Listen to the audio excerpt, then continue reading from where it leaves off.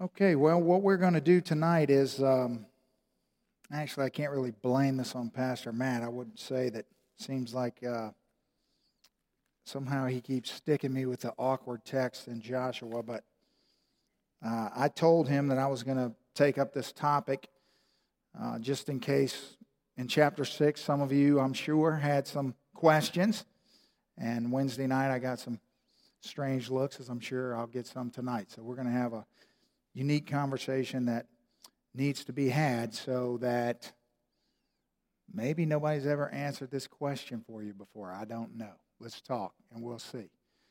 All right, first of all, what do you do when you encounter something in the Bible that makes you uncomfortable or that you don't understand or that you just don't like?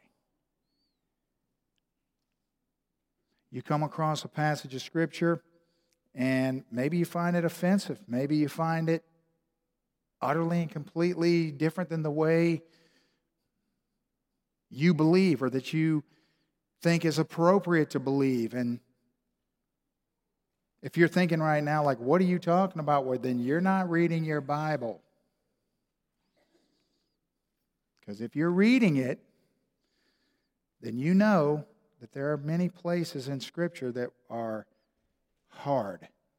And I don't just mean hard to understand, I mean hard to take. If we come across passages like this that are difficult and that we don't like and we don't agree with, well, one of the common things to do is just to ignore it. But if we choose to ignore, then, which is often the case, then what happens is that those who are hostile to God use passages like that to say politically incorrect things, to ridicule Scripture and those who believe it. And so what happens is that all these places where the Bible says things that are offensive in our culture now, what happens is if we just ignore them, we do ourselves and God a great disservice, first of all, because we're ignoring the fact that it was spoken by God and intended for us, but also we're unable to defend what the Scripture says because we haven't taken the time to work through it so that because believe me, when the critics come, they're not coming at you with John 3:16. That's not what they're coming at you with the passage I'm going to talk about tonight or passages similar to that.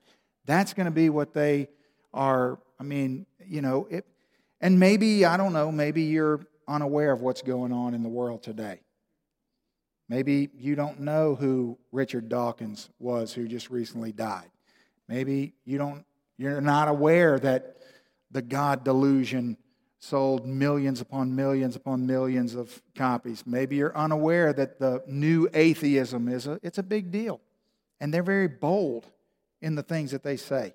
And these are the kinds of texts, like we find in Joshua, that they attack, and that most Christians just stand there like deer in the headlights, unable to conjure up anything to say in return. When they hear things like, how would anyone with half a brain believe in a God who would say something like that? So here's the answer. The answer is, most times, we apologize for God, Christians, the Bible, and then we attempt to remake God into man's image in the hopes of presenting a more attractive God. Now, believe me, there are texts, there are passages of Scripture in the Bible that when somebody brings those out at you, a lot of times I hear people, they just say, well, I know it says that, but I promise you it's not all like that. So here's what happens. When we start apologizing, instead of worshiping God, we're worshiping our emotions and our thoughts and our experiences. But you see, because If the problem is that it makes you uncomfortable, if the problem is you don't like it, if the problem is that you don't know how to relate it, if the problem is, well, then that's your problem. That's our problem. That's not God's problem. So what we got to do is we got to work through it. We got to figure it out. We got to get in there and understand that the same God who spoke John 3:16 also spoke texts that are very hard to get through.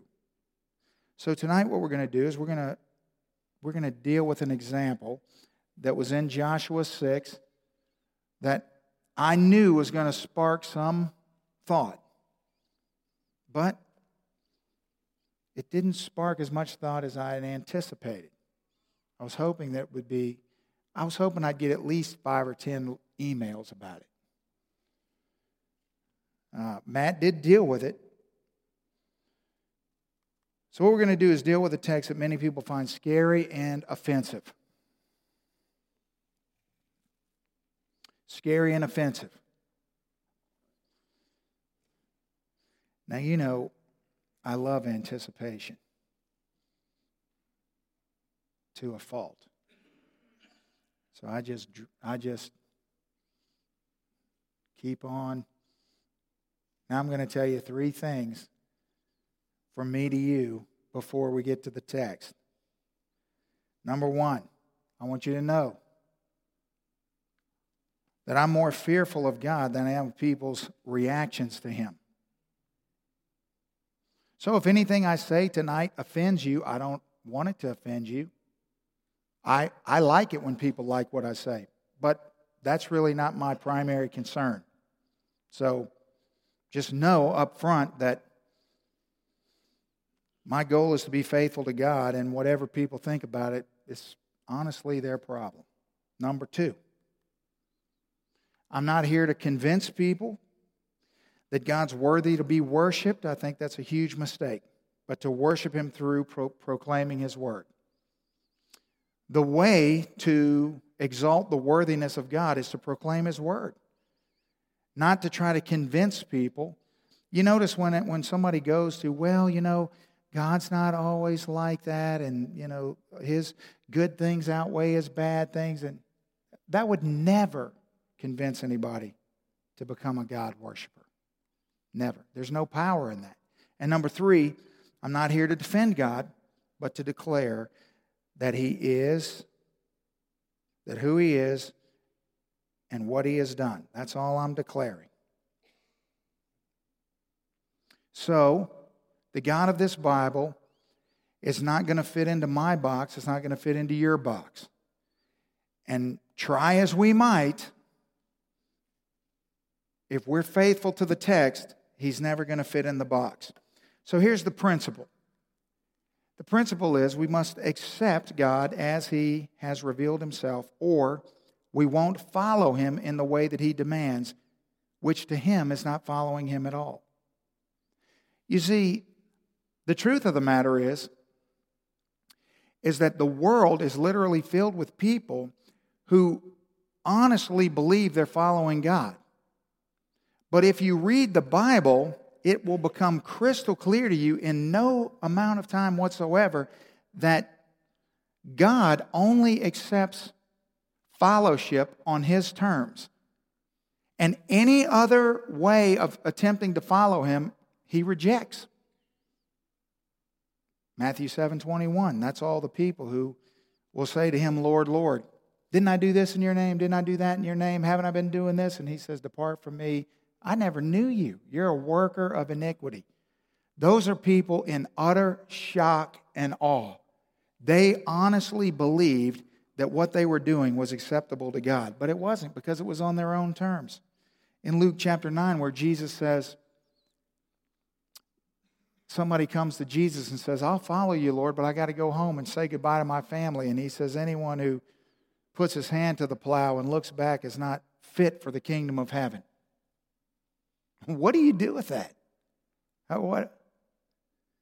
Does that sound like a God who's going, well, just do your, just figure it out, whatever, it'll be okay?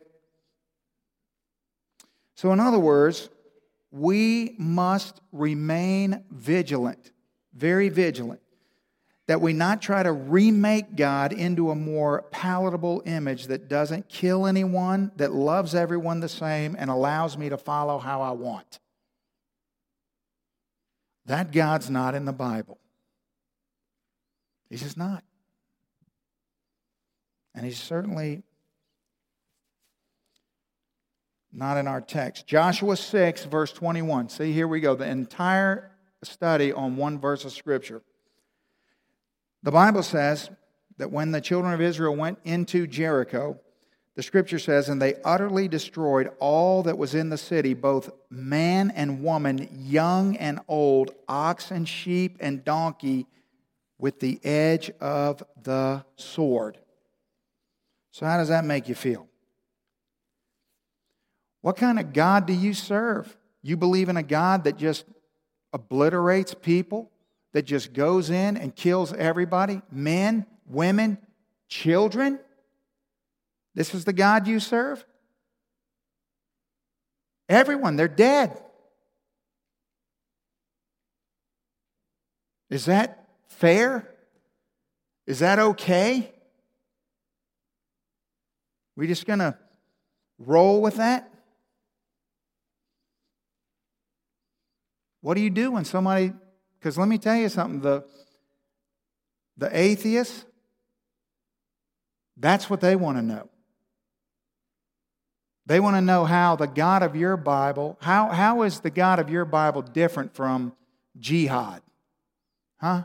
How's it different from terrorists who are trying to obliterate us? Looks like the same thing, they'll say. What did those people do to God? What did those people do to Israel? They were just living their life over there.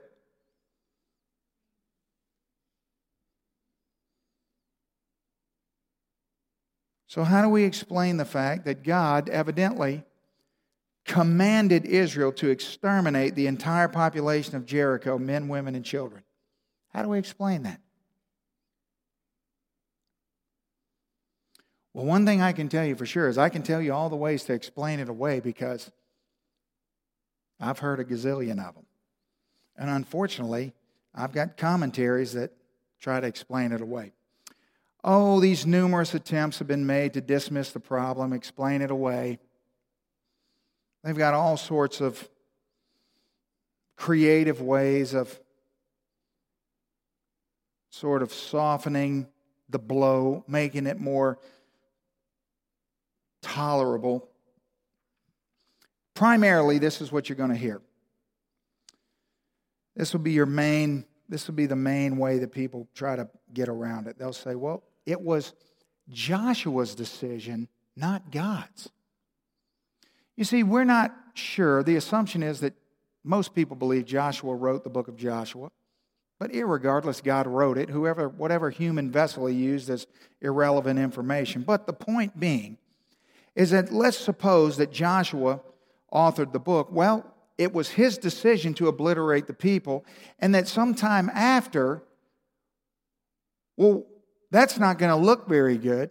So since we went in, God didn't really command us to do that, but that's what we did. So the way that we're going to, make us sound like we're not that bad is we're going to say, well, God told us to do that. But in reality, there's a lot of people that believe God did not command Joshua to exterminate the people in Canaan. Or the Israelites themselves took the initiative to slaughter the Canaanites, and then they later rationalized it as the will of God.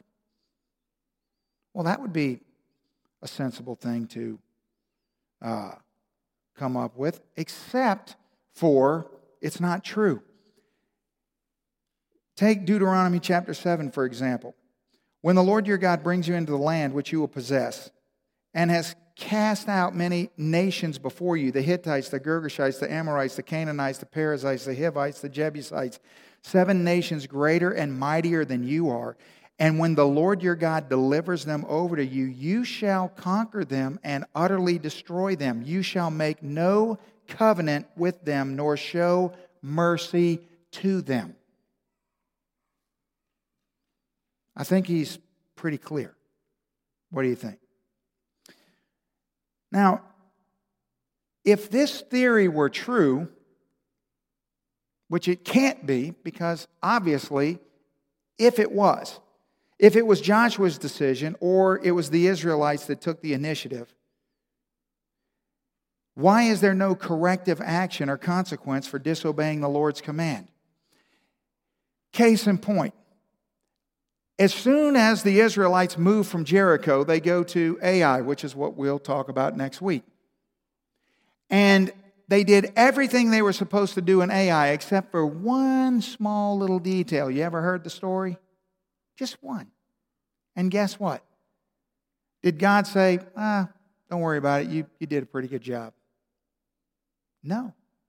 So if God had commanded Joshua or Israel not to obliterate everyone, and they did, do you think that they would have just moved on to the next place? Or would there have been, we're not going to pass go until we resolve the problem that we just had? Well, of course. So clearly, what happened in Jericho was obedience to the command of God. So now we've got to decide, what are we going to do with that? See, many people are inclined to read texts such as Joshua 6:21 and apologize. Well, I don't know if there's a screen for this. Anyway, it's apologize. Apologize for God. Say things like, well, we're sorry that God did that. Please give him a chance. Really, his positive characteristics, his good deeds outweigh his bad deeds. No, we shouldn't apologize to God. We should in no way, there it is. We should in no way apologize for God, but rather we should apologize to him. We should apologize to him. The problem isn't that God is evil. The problem is that we are.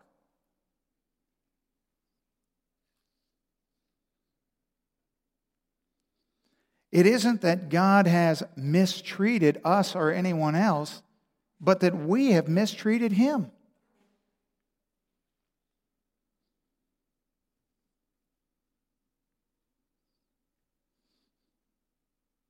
Now, I had a lot of fun with this on Wednesday night. I'll be truthful with you. I talked about the fact that, if the Bible said that the children of Israel went into Jericho and killed all the men, nobody would have a problem with that. Nobody. Then if it said, well, they killed all the men and the women, which I get it. I mean, I'm a man. We probably deserve to be killed. But if it's the men and the women, well, now, that's a little shady. But the fact that it's the men, the women, and the children, that's the problem, isn't it? It's the problem. We just can't get over that. Now, think of how much of my life I devote to children. I mean, I love children as much as anybody could. That's the problem. Why? Why is that a problem? It's a problem because deep down inside, we think that the children are innocent, don't we? We believe the children are innocent. But the women, they're probably sort of innocent, and the men, they're clearly not innocent. Isn't that strange? Guys, seriously, we ought to be offended by that, but it's true. There's plenty of places in Scripture where it says they went in and killed all the men. Nobody cares. It's totally fine. You can wipe the men out and no problem. It's not until you move to the women and the kids that we have an issue. You see, the reason that the text is problematic is that we have virtually no grasp on the holiness of God and the sinfulness of humanity. The problem is not us trying to figure out why would God do that. The problem is we don't understand how holy God is and what it is to be holy, and we definitely don't understand how grievous sin is to the heart of God. You see, we think if you have anything less than a biblical understanding of sin, it's going to cause you all kinds of problems in a place like this. It's just exposing our problem. That's what it does. You see, subconsciously, we think God exists for our welfare. And that He ought to help us feel good about ourselves. And the reason that you can know for sure that we believe that is very simple. All you have to do is notice the verses that we frame and hang on walls. All the verses that you've ever seen hanging on a wall and ever seen framed are all about making us feel better. That's what they are. And all the verses about the horrific nature of sin or the utter holiness of God, we don't put those. You can't buy that at Lifeway. It doesn't exist. If they made one, it's in the clearance rack because ain't nobody ever bought it. You've never seen a verse like Joshua 6:21 or even anything remotely like that on a t-shirt. No. Because what we're saying is subconsciously we're conveying something that we believe about God and what He's to do. You see, most people envision God in their debt. We don't say it this way. As if He owes us life, liberty, and the pursuit of happiness. See, we immediately, the problem with Jericho, which is not a problem at all. Our problem with Jericho is what we align ourselves with. Now just follow me for a second. When you read Joshua 6:21, and if it causes something to kick back inside of you, why? What are you instinctively believing about Jericho? Why do you naturally just think, well, what did they do wrong? And they're innocent and well, let me put it to you this way. You've heard me use this illustration so many times because it's so wonderful. When you watch Animal Planet, why is it that so many people can't watch the lion devour the antelope? Why does that bother you? Why don't you look at a lion chasing an antelope and then side with the lion and go get him? And think, I bet that lion's got little cubs at home and they're hungry and they're about to have a giant steak dinner and it's awesome. Why are we, look at the poor antelope. It's dinner. Why do we align with, we just assume something about, as if the antelope has a higher value than the lion. So we just assume, why do we have a problem with Jericho? Let's talk about the Canaanites for a second, okay?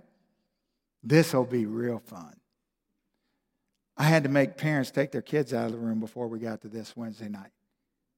This will be good. So the Canaanites, they were wonderful. You'd want to live next door to them. You'd want them in your neighborhood. You'd want to go to Jericho on vacation. They were the most depraved, debauched, degenerate people in the ancient world. Now, I'm just going to give you a tiny little sliver of Canaanite life, okay? First of all, their religious foundation, obviously, everything was around your food and your crops, and they believed that the productivity of the land, the fertility of the land, depended on the sexual relationship between Baal and his female counterpart, Ashtoreth. Now, sometimes you'll read Ashtoreth will be called Aneth or Athart, or you remember when Josiah became king at a young age and his grandfather Manasseh had built all the high places and the Asherah poles. That's what that is. So Baal, the male god, so here's what they believed. They believed that the more prominent the physical relationship between Baal and his female goddess were, that's what made the crops grow. Okay, I can run with that. I mean, it's a little weird, but here's where it gets good. This is how you know man came up with the religion. Now, how do you get Baal and Ashtoreth to be more active together? How do you spur them on to make sure that the crops are going to be good? How do you create rain? How do you create good sunshine? How do you make the soil good? Well, glad you asked, because they have a solution for that. It was wonderful. They taught that people would actually motivate the gods to fornicate by doing it themselves. And it gets better. The way that you motivated the fornication of the god Baal was not by going home to your spouse. No. That, interestingly enough, had no bearing on the crop's yield whatsoever. The only way that you could increase the yield of the crops is the men would go to the temple where there were, the oxymoron of all time, sacred prostitutes. And by visiting the sacred prostitutes, that would create and motivate Baal to be more active with his goddess. Therefore, the crops would grow and there'd be a higher yield. And so if there was any kind of concern about the yielding of the crops, then the men would go around to all the other men and get them and say, come on, you got to go to the temple. We got to go to the temple. Oh, I didn't even know there was a kid here. Sorry. You got to go to the temple. You got to go to the temple. It's going to get way worse.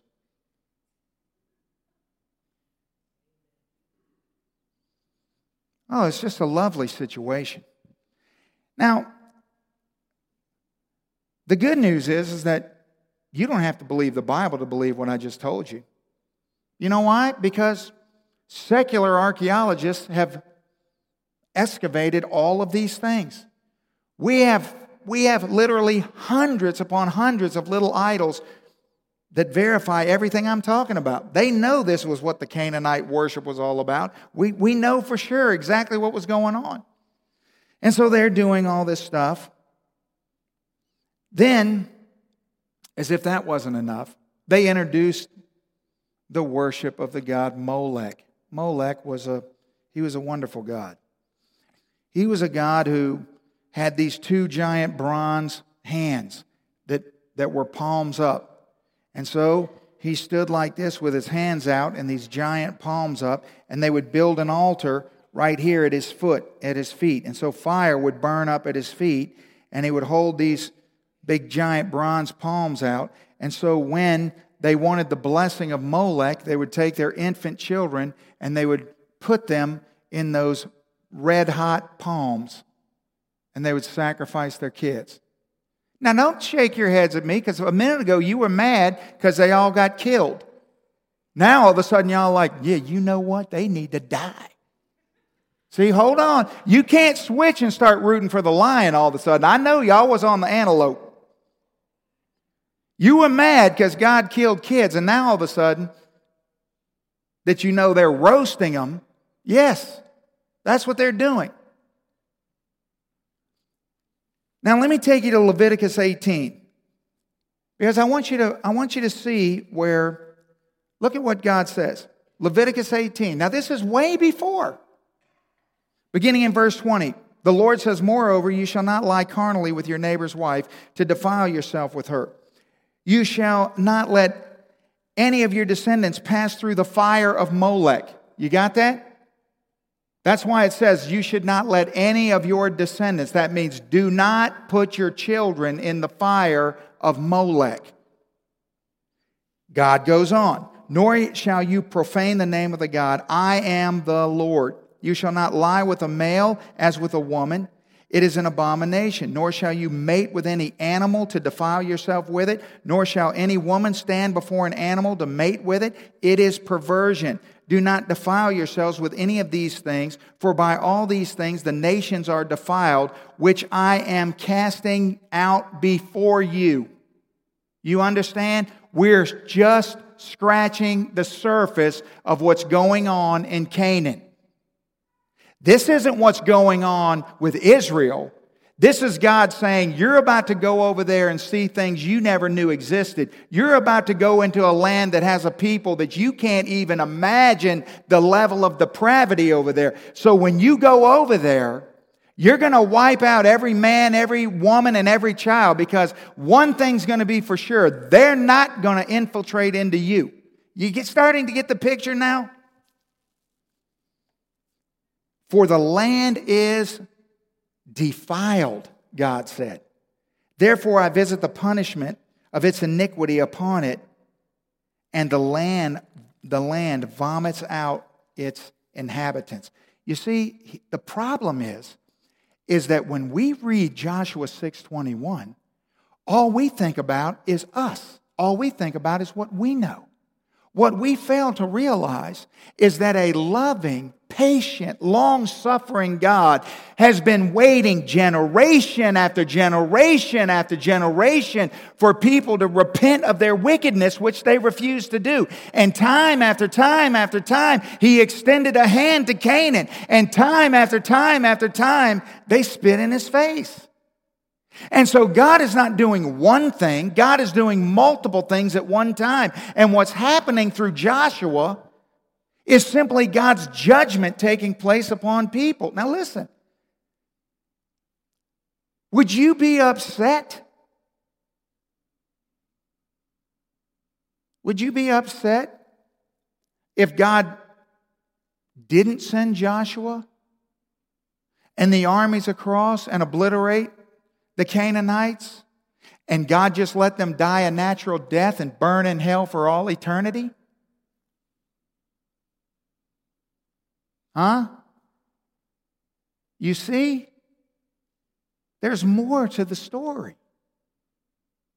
It's not like Joshua marched into Mayberry. We have to guard ourselves from what the flesh would deceive us to believe. The judgment of the Canaanites, listen. Come on, there we go. The judgment of the Canaanites came after remarkable and gracious patience and opportunity for repentance. All the way back in Genesis chapter 15, God called the Canaanites to repentance, the Amorites. And you know what? They snubbed Him then. They snubbed Him every time after then, all the way until Joshua chapter 6. In Deuteronomy chapter 9, the Bible says, it is not because of your righteousness. This is what God's telling His people. It's not because of your righteousness or the uprightness of your heart that you go in and possess their land, but because of the wickedness of these nations that the Lord your God drives them out from before you, that He may fulfill the word which the Lord swore to your fathers. God goes the extra mile to tell you, me, and Joshua, and the Canaanites, listen, let's get something straight here. You are not going over there and obliterating these people because you're better than them or because of your righteousness or any other reason. This is my holiness and righteousness playing out across the face of the earth. That's what's happening. God had given them multiple times chances to repent. But you know what? They presumed on God's patience. And they took it as indifference. And they indulged in ever greater and greater sin. This is, if you just look at what God tells us about Canaan, this is what you'll find. Is that from the first time he mentions the Canaanites until you get to Joshua, their depravity continually grows. Listen, they're not satisfied. They're not satisfied with their temple prostitutes and Baal and Asherah. Oh no. Then they come up with Molech. And they come up with all sorts of perversions and all sorts of, and it just keeps getting worse and worse and worse and worse. And the longer it goes on, the worse it gets.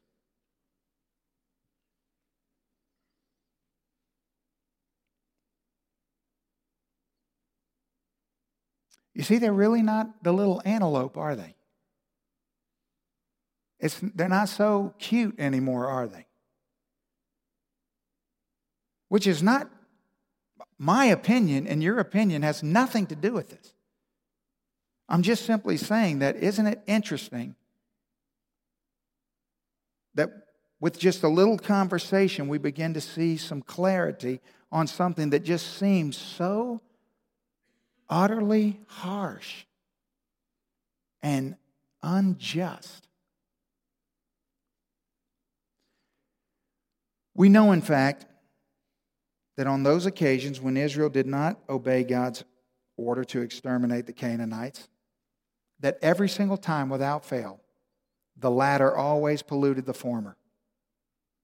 Do you know what never happened? What never happened was God's people didn't fully extinguish the Canaanites, and then the Canaanites actually assimilated into the Israelites, and the Canaanites actually rose up and started walking with God. No, it was always the opposite. God's people always started to become less faithful and started getting into all sorts of things they shouldn't get into. Every single time, it always drug them down. It never pushed them up. Never. So, the kings of Judah, and I'm talking about Israel. You read the book of 2 Kings? You seen what's going on there? 2 Kings chapter 16, the kings of Judah,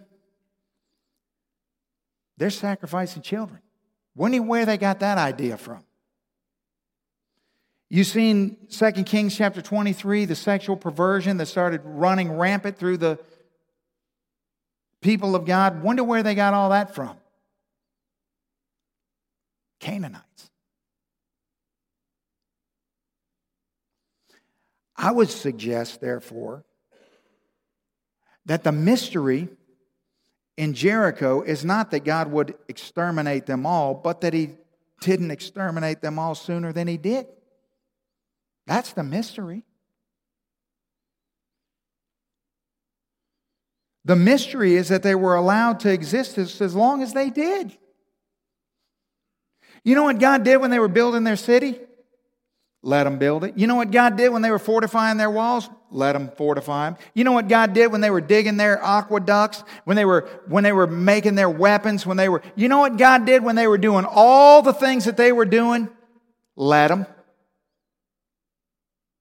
He patiently waited.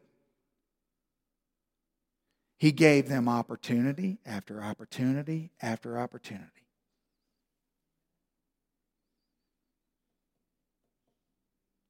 So, really, why is Joshua 6:21 problematic? Because I'm pretty sure that all the people that say, well, I just like the New Testament. I mean, I just stay in the New Testament. I don't even know what to do with the Old Testament. Okay. So, Jesus shows up on the scene, and what's the message again? Oh, yeah. Repent, or you will all likewise perish. That's the New Testament. Repent, or you will all likewise perish. The same message the Canaanites heard and ignored. The same message the people today hear and ignore. It's the same message. The amazing thing is not that God exterminated the Canaanites. No. The amazing thing is that God hasn't exterminated us. That's really what's shocking. When I read Joshua chapter 6 and when I think about what was going on in Canaan, I'm amazed that God doesn't exterminate us.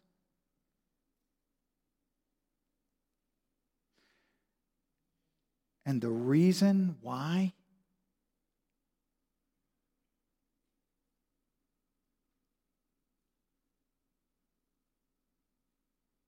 do we have the freedom to wake up this morning and breathe air that doesn't belong to us, that we did nothing to deserve, earn, or create? But by the grace of God, He lets us breathe His air, take up space on His property, which we have no right to, no stake in, claim to in any way. It belongs to Him. But He allows us, by the grace that flows freely from His heart,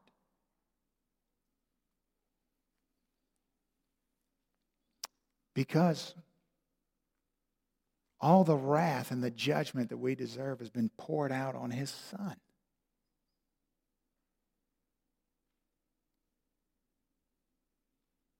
You see,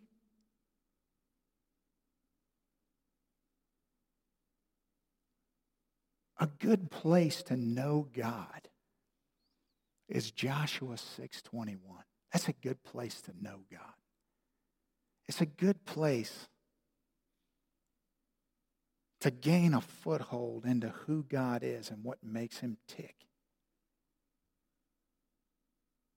Because if we just say that He's holy, if we just say that He's righteous, if we just say that He's utterly just,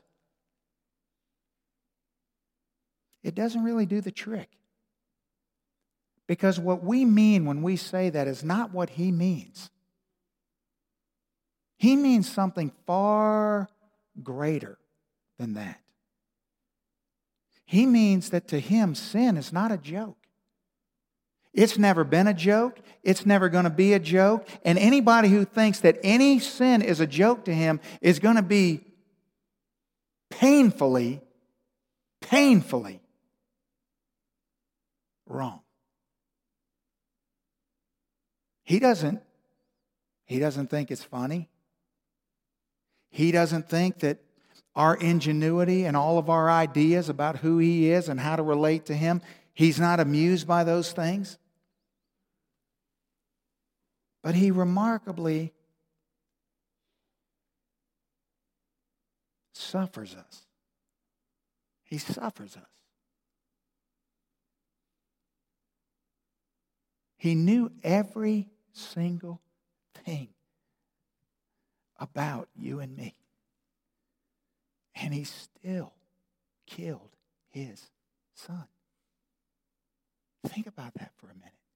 He knew you. He knew you. He knew you. He knew everything about you. And He willingly killed His Son That is astonishing. I don't know how you feel about that, but I can tell you how I feel about that.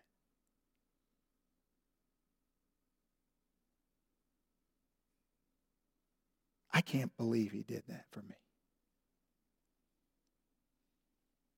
I don't even come close to deserving that. There is no way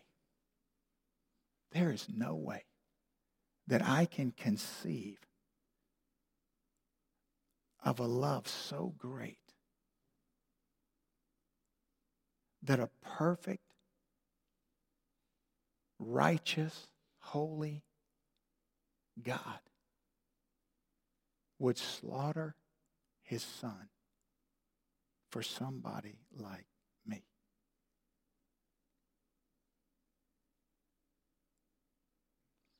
So the same God in the Old Testament that commands the destruction of Jericho for the purity of his people. Because I just want you to leave here tonight with a heart filled with gratitude.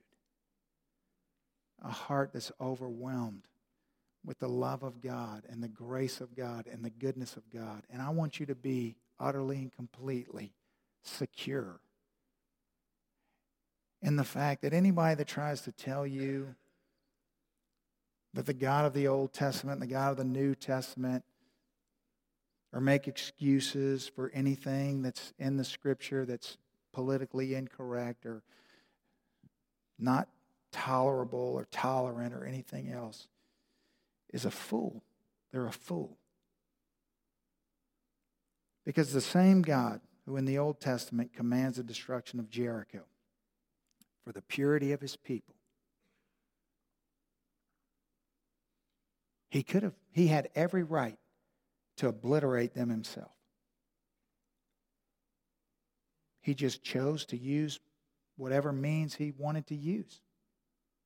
Right? If everyone in Jericho died because of a flood, would you be mad? What if there was a giant lightning storm and everybody got hit by lightning? What if there was a tsunami or a tornado or a hurricane?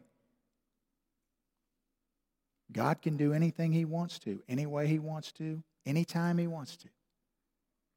He simply used Joshua and his people because he wanted to teach them something at the same time that he was accomplishing something else. But he had every right to do that. And he did that making sure that they understood that the destruction of these people was for the purity of his people. That same God sends his own son and commands his destruction for the purity of his church.